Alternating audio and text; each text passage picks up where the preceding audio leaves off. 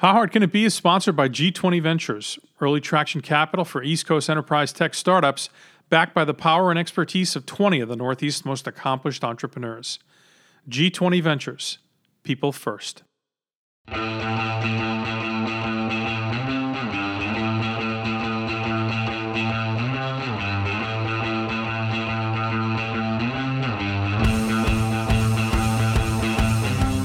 Welcome to How Hard Can It Be, up close and personal with the real people in Boston's venture capital big time. My name is Mike Triano, and you can follow me on Twitter at MikeTrap or on Medium at MikeTrap.com. My guest this week is Patrick Merck, Bitcoin insider and special counsel at international law firm Cooley LLP, where his practice focuses on regulatory and legal issues facing the fintech industry. Patrick's probably best known as the executive director of Bitcoin Foundation, which he co-founded in 2012. A prominent early figure in the world of cryptocurrency, Patrick's also held roles in multiple digital startups and served as an expert for U.S. and European regulators and policymakers. In 2014, he was named among America's 50 outstanding general counsel. Patrick serves as a fellow at the Berkman Klein Center for Internet and Society at Harvard University, and his research focuses on the law and policy implications of Bitcoin, distributed ledgers, and smart contracts. Patrick and I met about a month ago as I sought him out to speak at one of G20's upcoming blockchain and bourbon events. More on that later. By total coincidence, he works just one floor above me in the same building here in Boston, right in Copley Square. So there you go. Pays to ask for help on Twitter. I think you're really going to enjoy this. We will dig into some stories from the early days of Bitcoin, which were certainly enlightening to me. And Patrick's just a great guy. I think you're really going to enjoy our chat. So here again, my conversation with Bitcoin Foundation co-founder Patrick Merck.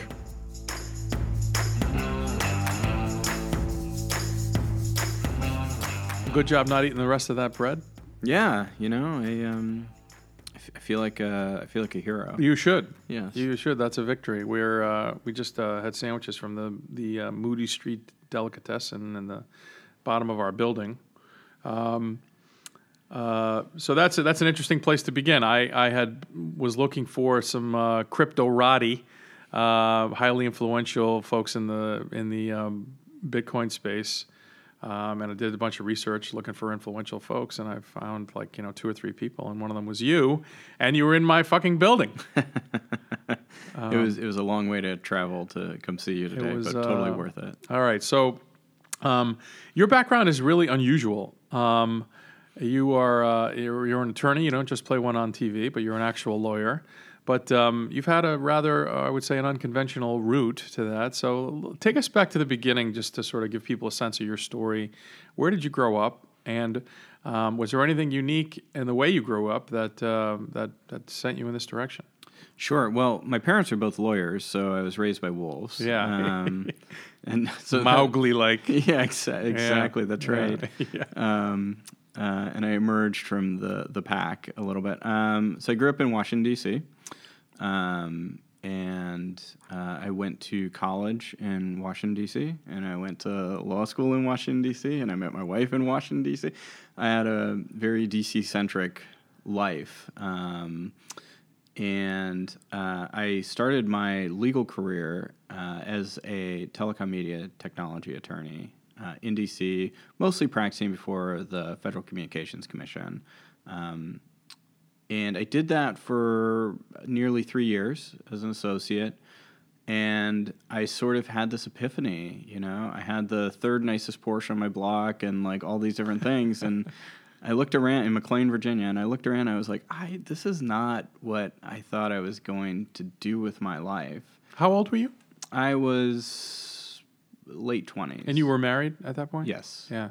No kids. Yeah. Which helped in terms of transitioning. Sure. Things. But was it a vague sense of, was it just that? Was it that the gap, the delta between your expectation and the reality, or were you deeply unsatisfied about some aspect of your professional life, or what do you think was the catalyst? Because a lot of people feel miserable on a Wednesday, right? But sure. But they don't turn the whole fucking thing upside down. Sure. Well, I feel like I've probably always had a little bit of an entrepreneurial spirit, and even at the law firm, and I had a very supportive, great law firm who was very supportive of me finding clients and bringing them in and being entrepreneurial within the boundaries of the legal profession. But still, there was an itch that needed to be scratched there, and and it was, you could see when you go to law school and then you enter a law firm and you're in the legal profession, the walls do start to close in around you a little bit. Right. Sometimes in really great ways. I mean, it's a great profession. You can make a great living doing it and those things. But at the same time, you see your whole career path. It's very scripted, or it's meant to be. I don't think it actually is in reality. But I think when you're young in the profession, it feels very scripted. You go to the right law school, you go to the right law firm, you do the right things, you make partner, and everything kind of like flows from there. And you do have that sense of like fear of deviating from the script a little bit. And I wanted to shake things up, so we did. So what did you do? So the financial crisis hit, and we decided what better time to sell our house and move across the country and start over with seven. Oh, and start over in a new city with no connections. And so we picked everything up and moved. Actually, we picked very little up. We sold basically almost everything we owned and went to Seattle and basically decided to start over. And my goal getting to Seattle initially was to set up shop as a small town like solo attorney and just do my own little thing, and maybe I could eke out a nice little 6-figure living and kind of the Matlock of become the Matlock crusted butte, whatever. Yeah, I thought that sounded like a pretty good deal, Instead, I joined a startup, a ad tech startup. It was called Big Door. And we quickly pivoted into digital currency. And at the time, gamification was the big thing. And we were a digital currency company riding that gamification wave. As a company, we did well. Great founding team. I learned a lot from them. I think we raised, close to $20 million in venture funding from people like Foundry Group and Brad Feld and Andy Sack and, smart people. And it was just an incredible experience for me in terms of just opening my eyes to the possibilities coming from a very rigid, structured kind of like, here's your career path, to being dropped in a startup, taking a 90% pay cut and, going out and buying ramen for the developers so that they could keep working and doing whatever it took to get the thing off the ground and then watching it grow. This question is almost a cliche, but there are people always, I hear from people who listen to the podcast and they're the before you and want to go do something. Like if you could give advice to before you about what that first startup experience was going to be like and how you could be effective as a part of it, what would you go back and tell yourself? I would really, I felt like I did a lot of things right, maybe inadvertently, but one of them was commit. I just committed to it. Yeah. I didn't have to commit my whole life to it in the sense of I didn't have to say I'm going to be at the startup for the next 20 years of my life. Yeah. But while I was there, like, this was the thing I was going to do. I wasn't distracted. I didn't go, half in, half out. I just went fully into it, and that was my focus. And it has continued to this day to pay and spin out dividends. Just focusing on that one thing, which at the time, digital currency, and becoming like having some sort of like real grounding in that field seemed entirely stupid. Yeah. And a lot of the things we were working on seemed stupid, but not wavering and just finding the things that are interesting to me or to anybody listening to you, latching onto them and going as deep as you can, and not really worrying about how it's going to pay off for you, just knowing that probably it will. The digital currency thing, is we sort of throw that around and are becoming increasingly comfortable with it. But it's a kind of revolutionary idea and a disruptive idea. And, you've been so closely associated with the birth of a whole industry. I'm curious, like when the first time you saw it, you riddled when the penny dropped on what it was. Was there a kind of angels singing moment, or like was there a what was there a moment where you were like, oh shit, this is going to change everything? Is sort of the first part, but also, what do you think it was about that thing that so captured your imagination? I mean, it's affected the trajectory of your life, right? Yeah, I will say I have trouble finding like a single light bulb moment there, and maybe that's comforting to some people who are listening. It wasn't like I sat there and it was in the shower and all of a sudden it was like, aha, yeah. I figured it out. It was just, it's been a very like slow and gradual thing where it was for me, where it's just started occupying more and more space in my brain. And I just started like thinking about it at random times. And, it's just one of those things that just grows on you. Yeah. I think then, there were a couple moments, after I had spent some time and I'd really dug in on it, where, I would sit there and I'd want to go deep on a certain particular topic, and then I would have that revelation, like, when it was with Bitcoin for me, the very early days of my learning about it, I started thinking, why do people keep calling this thing a currency? This was a question that was nagging at me. Like, everybody says this is money, but it doesn't really seem like money to me. And I still don't think it's necessarily like a money, right? Yeah. And this is me being a pedantic lawyer maybe, but I started drawing it out, and I started drawing like how the transactions work, how the blockchain works, and it just struck me that this has nothing to do with money, and it has everything to do with property and how we record property. And if there was a light bulb moment for me, it was probably then, because I saw past the veneer of like simple descriptions of what the thing was, and I had gone deep enough to understand it at a more fundamental level. Yeah. And it opened like the whole world to me. Yeah. There's a couple of things that I think are common to folks like you, as I've kind of getting to know more and more of the people who are really driving this space, and the appeal of the layers of it. There's a puzzle aspect to this thing where you just keep peeling it back and whatever. And like some of these guys, we were talking about our event the other night, and that was like, crypto nerd central. And, and these guys want to go deep, and they're peeling away the things, and they're talking about like whatever this, it's hard to even keep up because they just love to like dig into the minutia of why, coin X is better than coin Y or whatever it is. They have their thing. Like there's this weirdly tribal obsession with the arcana of this world that is seen as a feature rather than a cost, for people who are true believers, number one. And number two, it's sort of like, I think for newbies, it's all about the coin, as you say, all about the money. When people who really get it, it's about the ledger, really. It's about this distributed mechanism to maintain the truth, And that it takes a while for that to kind of dawn on people. I think. And sort of who's in control of what? Like, who gets to be the architect of our systems of property and finance, really? Like, who's designing it, and why do they get to design it, and what role do we have in it? Were you in the sort of libertarian idealist camp? I did open the door for that, didn't I? Yeah. But I'm not. And you know what's funny? My dirty secret in Bitcoin has always been that I was an Obama Democrat. I actually worked on the Obama campaign in 2008. Right. So I'm a lifelong Democrat.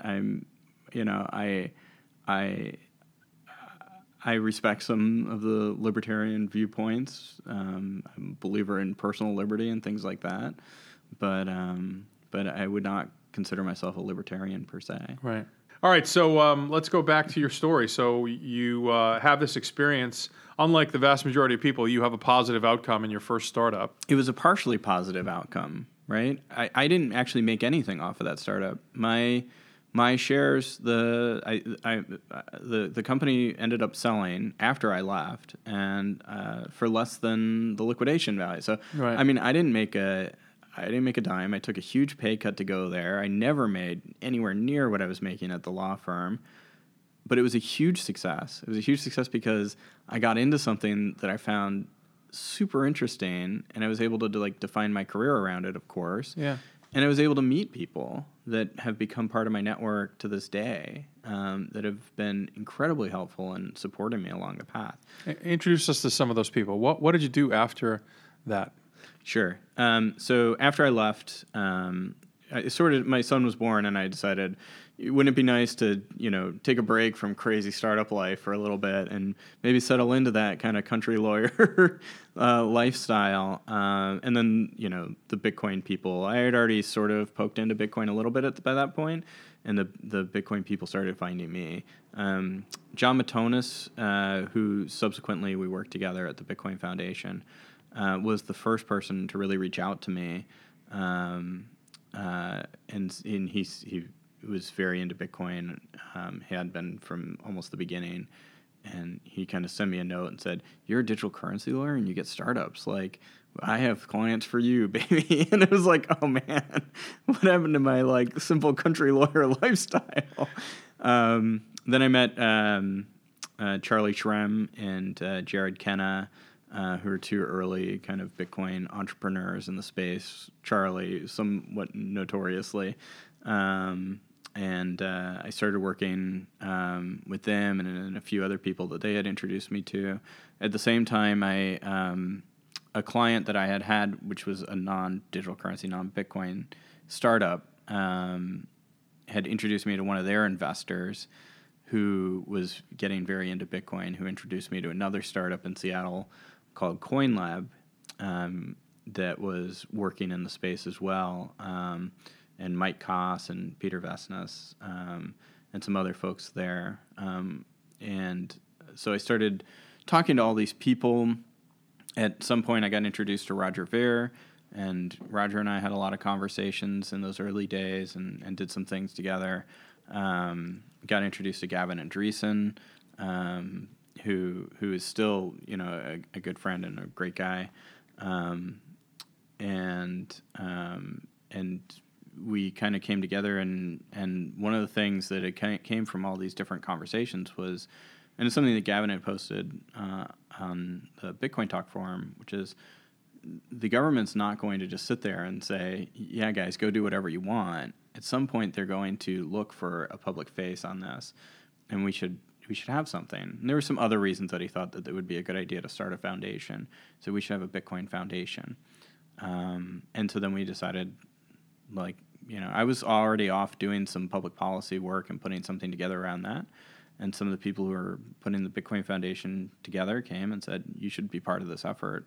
And I became a co-founder of the Bitcoin Foundation, and we spun that up, which started like really formally the next chapter, you could say, in sort of that career path.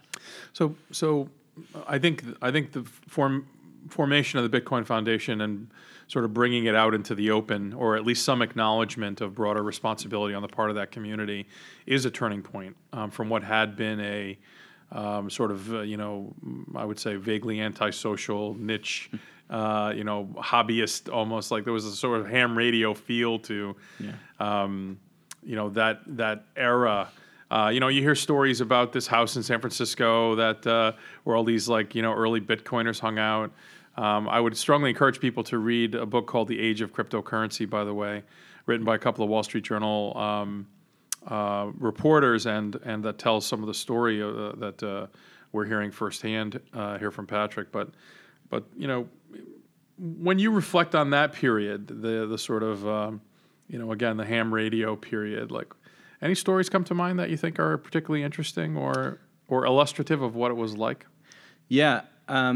Well, one of the things, I think we look at Bitcoin today, and you look at, the price of Bitcoin, which to me just seems like a astronomical. I wonder if I'm living in a simulation sometimes.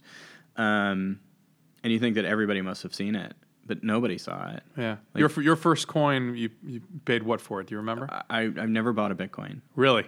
Really? I've never bought a Bitcoin. Wow. Never. That's so interesting to me. Yeah. I've earned them. Yeah. I earned them, but I never bought any. Interesting.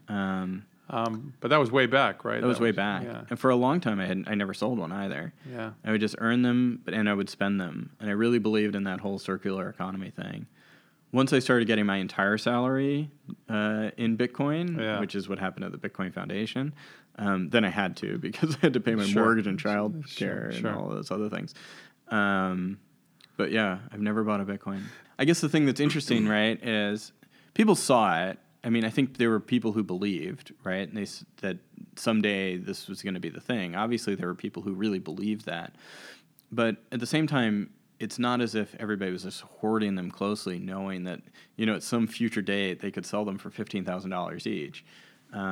It was far from that. I mean, everybody was really trying to, as fast as they could, spend them, right, to just kickstart the whole thing, to get it going, right?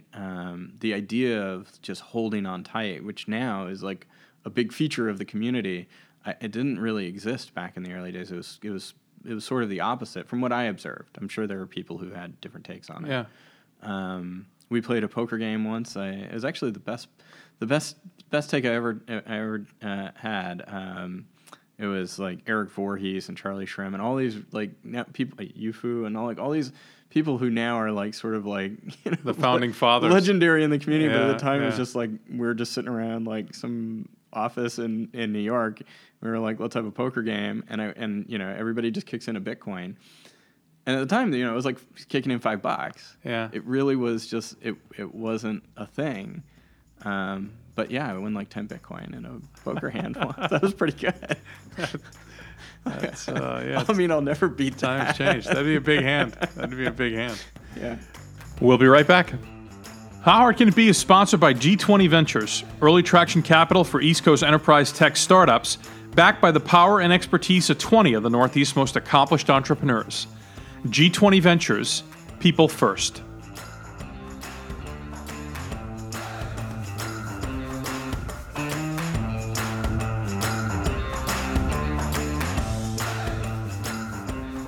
Do you have a theory on who Satoshi is? Not really, and I kind of don't care. And I know that's sort of a cliche thing to say, but I really don't care who Satoshi is. I don't think it's. I think it's a curiosity, but I don't think it's meaningful in any real way. Yeah. It's a remarkable. I think you're right. I think I'm dazzled by the prescience of it. Mm-hmm. Him or they, more likely, having the presence of mind to realize that having a human founder who was a real person was a risk and a downside. Yeah, and I think that was clear. And in the early days, there was a lot of concern, and it wasn't just Gavin, but some of the other Jeff Garzik and some of the other core developers. It was another thing that we talked about with regard to the foundation was, some of these developers were really concerned about the very real possibility of legal risk to them for building this system. Yeah, and being a known person who is building this thing. And I mean, today, everybody builds these things, and it's not really, it's almost weird if you would do it anonymously, right? But there was real concern about the legal jeopardy that people were putting themselves in by working on these projects as known individuals.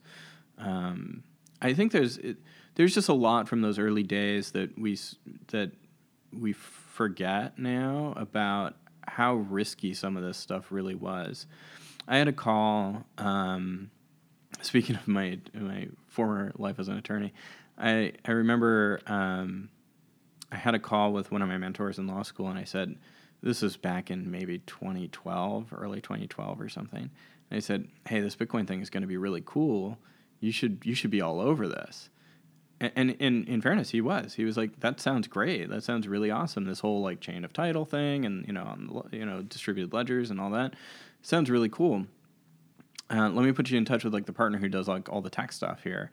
And I talked to him, and he said, we talked for 30 minutes on the phone, and he was like, this sounds really great. And then within an hour, I had a voicemail on my phone, and it was from the same guy. And he said, Patrick, I got to tell you, I just did a Google search on Bitcoin. And the first 5 things that came up were drugs, drugs, drugs, drugs, and drugs. Yeah. He said, my professional advice to you is run. Don't walk away from this. Right? Yeah. And I mean, now we laugh because it was such terrible advice. In retrospect, with foresight, it was terrible advice. But it was really risky back then, and that risk kept a lot of people from really being involved. I mean, it's like the role of porn in the early internet, that it really was like, powered by, look, our animal spirits propel us forward. That's why we've hung on to them in evolutionary terms. And, I think if you ruled out everything that was founded in the spirit of some combination of greed, lust, avarice, whatever, pick your deadly sin, then you would wipe out most of human achievement. Who are we to judge? All right, so we left off at the foundation of the Bitcoin Foundation. And tell us a little bit about the work of the foundation and the role that it plays in kind of, for lack of a better word, legitimizing this as something that grown-ups should be concerned with or can be concerned with. Yeah, and the foundation is funny. It was very controversial right from the beginning, the existence of the foundation at all. Right. There is a huge community dispute over it's sort of like Dylan going electric. Yeah, it was a very Dylan going electric moment. Who are these? We're supposed to not have institutions. Now there's an institution. Who are these people who are claiming to be, the foundation of Bitcoin and like all these different things? There's a lot of community uproar over the fact that we had the word "the" in front of Bitcoin Foundation, so we dropped the so that anybody could have a Bitcoin Foundation, which is true. Anybody could. There was nothing special about us. We were just people who were trying to put a public face on it and move things forward. And there are others who were very supportive of it, but that controversy never left. It never went away. Yeah. Even Gavin, who was the chief scientist of the Bitcoin Foundation and was the kind of project manager for Bitcoin Core at the time, was a very controversial figure as well. Bitcoin does not like kings or people pretending to be king. And there are segments in the community who will try and tear down anybody who tries to stand up. And it's not always a bad thing, right? I mean, it does keep things in balance, and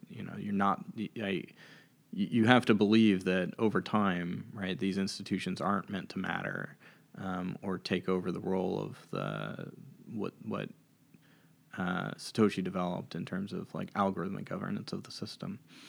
So it was controversial right from the get-go, which to me was a bit of a shock, right? But at the time, but I took the opportunity and I started advancing a public policy effort right out of the chute because when I joined, the whole reason I joined was to do that, was to change the narrative that was happening in D.C. in particular and capitals around the world. And the narrative was terrible. It was Chuck Schumer saying that, shut down Bitcoin, shut down the darknet markets, the Silk Road, and all of that. Yeah. You had Liberty Reserve, which was a notorious money laundering operation running out of Costa Rica by convicted felons, which was a centralized digital currency, but nonetheless, it was being equated. Did all the dark stuff give you pause? I mean, at some point, like setting aside personal liability, I mean, like as an ethical person, as a dad, did you ever be like, well, shit? I mean, is that who we are? Yeah, it's not something I certainly thought about it, right? And I had come to terms with this idea that you can't have open systems that are going to be pure. And always good. That's the nature of having open systems, but that on balance, having basically a new economy that was being built on these open principles would be worth it. Yeah. At least over time. But there were certainly like dark moments in like all of this where you think about it and you say, what am I like working towards here? Absolutely. Of course. Everybody has those moments and those doubts, but you do have to have something that you come back to where you say, this is the principle I really believe in, and that's the part that I'm advocating for. What do you think started the walk into the light? I mean, the chain of events that leads to the present moment, which is, Bitcoin mania. And what do you think started to turn the table where this was seen as something outside of, money laundering and mail order cocaine? Yeah. I think it was a few things that were starting to like come together all at once.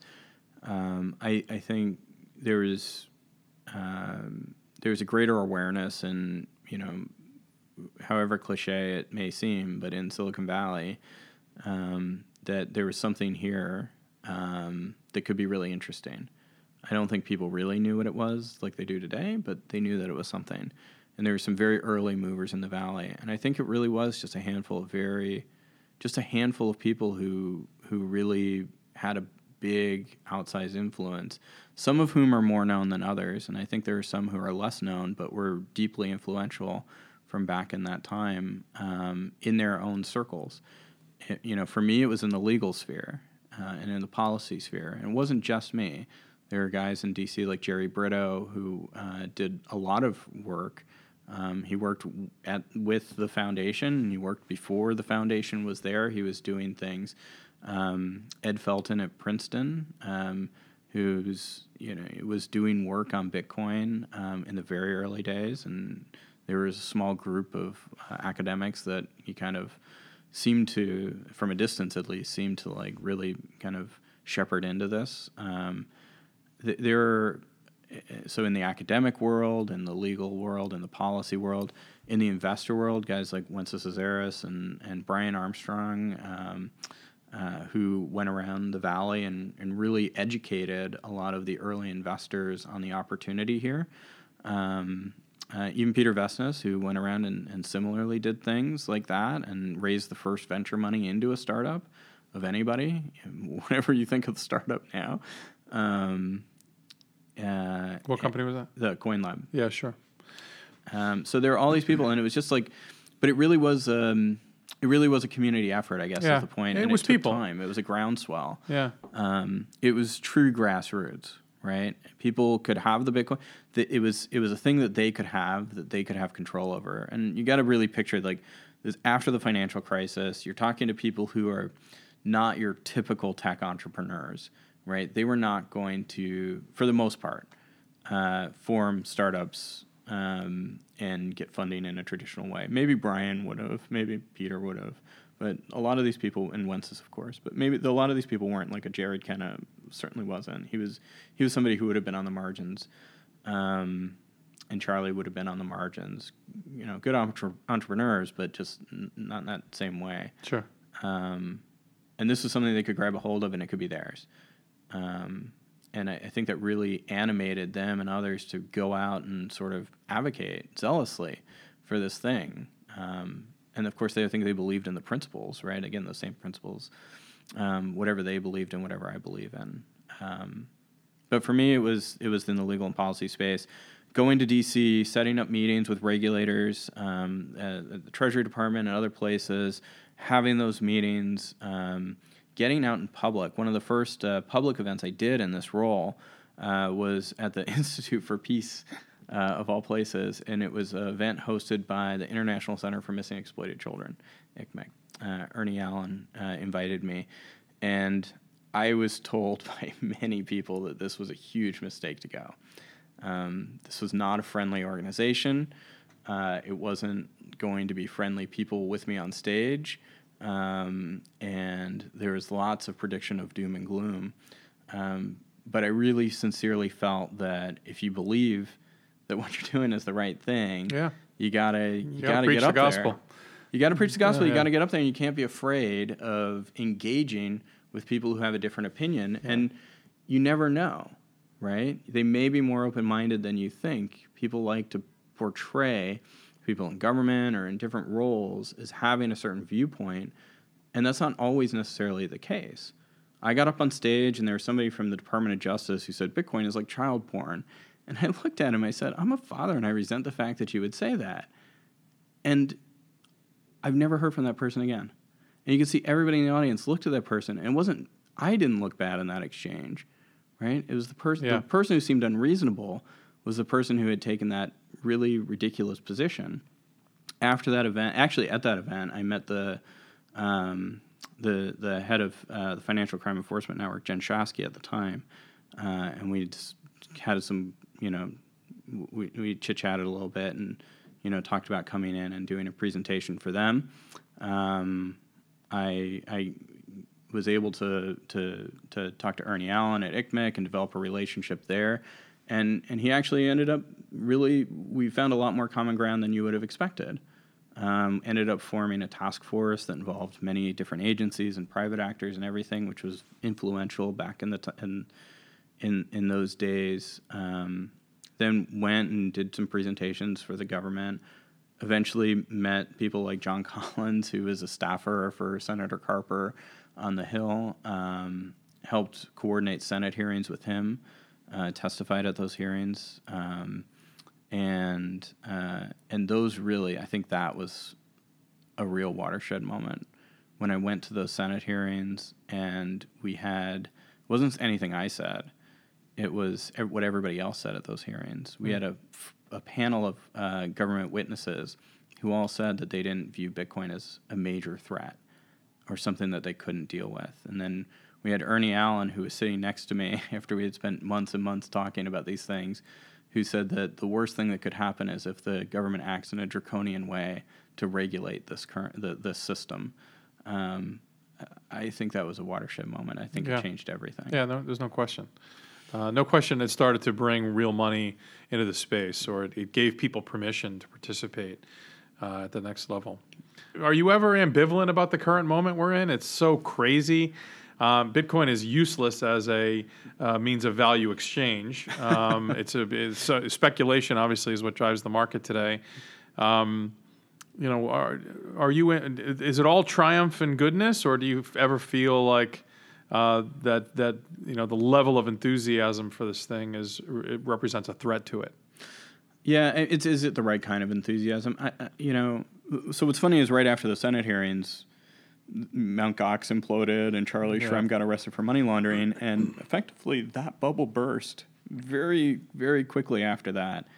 And it was just a slow bleed where the price-wise, where it went from $1,000 all the way down to $250, and it took years, literally years. And I just saw person after person walk away from the space, and that could happen again.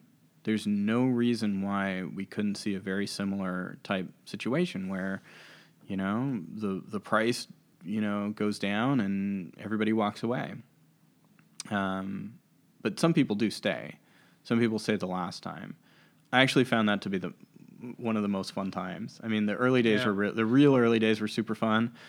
We weeded out the posers. Yeah, the true believers and the And that's probably one of those times where I really learned the most was in that last crash. And over that span of time, it really gets you to focus. It takes away the distractions. All the new companies and the new offerings and the price going up all the time. And, did I make a bunch of money today or didn't I? Or did I lose a bunch? All that seems to go away, and you get to focus again on what actually matters in the long run, which is, what am I building here? Why am I building it? And who am I building it for? And I think that's the really interesting time. I think my wife might disagree. She might like the times I'm making more money, but sure. But you do have to be ready for those ups and downs, right? Like there are going to be times when you're making money, and there are going to be times when you're not going to be making money. I think one of the funnier things is that nowadays everybody feels like anybody who's around in the early days must be like a billionaire. Yeah. And I'm sure there are certainly people who have done very well, but it's not necessarily true, because those same people who were around in the early days, a lot of us, you had to sell Bitcoin at a cheap price just to support yourself. It was like the anecdote of the $2.5 million pizza, right? Yeah. So from your vantage point, any predictions you'd care to make about where we go from here? What happens next? What should people expect? Yeah, so the price will go to $1 million. No, I'm kidding. I have no idea what the price will do, honestly. And I don't think anybody should be getting into this just because the price is going up. I hear people are liquidating their 401ks. And my God. See, this is terrible. It's stupid. Nobody should be doing that. It really is. You have to appreciate the risk here as best you can. Yeah. And that's not to say you shouldn't buy any. Yeah. Right? You should just buy what you're comfortable buying and living with the result, which could be very negative. So regardless of what the price does, and I have less interest in that stuff, I think that from a technical point of view, I mean, it's incredible. It's really incredible to see how many projects are out there right now. And obviously there are a lot that are just BS and, trying to make a quick buck. But how many really technically interesting projects there are right now. It's just a robust ecosystem. That's the thing that's really amazing to me. Reflecting back on the early days to today is just how many really smart people are part of this community now. How many really capable people are thinking really big, would have seemed ridiculous thoughts just a few years ago, and they're just able to do it because they can now. There's enough that's been built that people can do it. Whether that gets reflected in pecuniary reward or not is sort of irrelevant. The opportunity that's there today is, and it's really all opportunity still. It's not realized.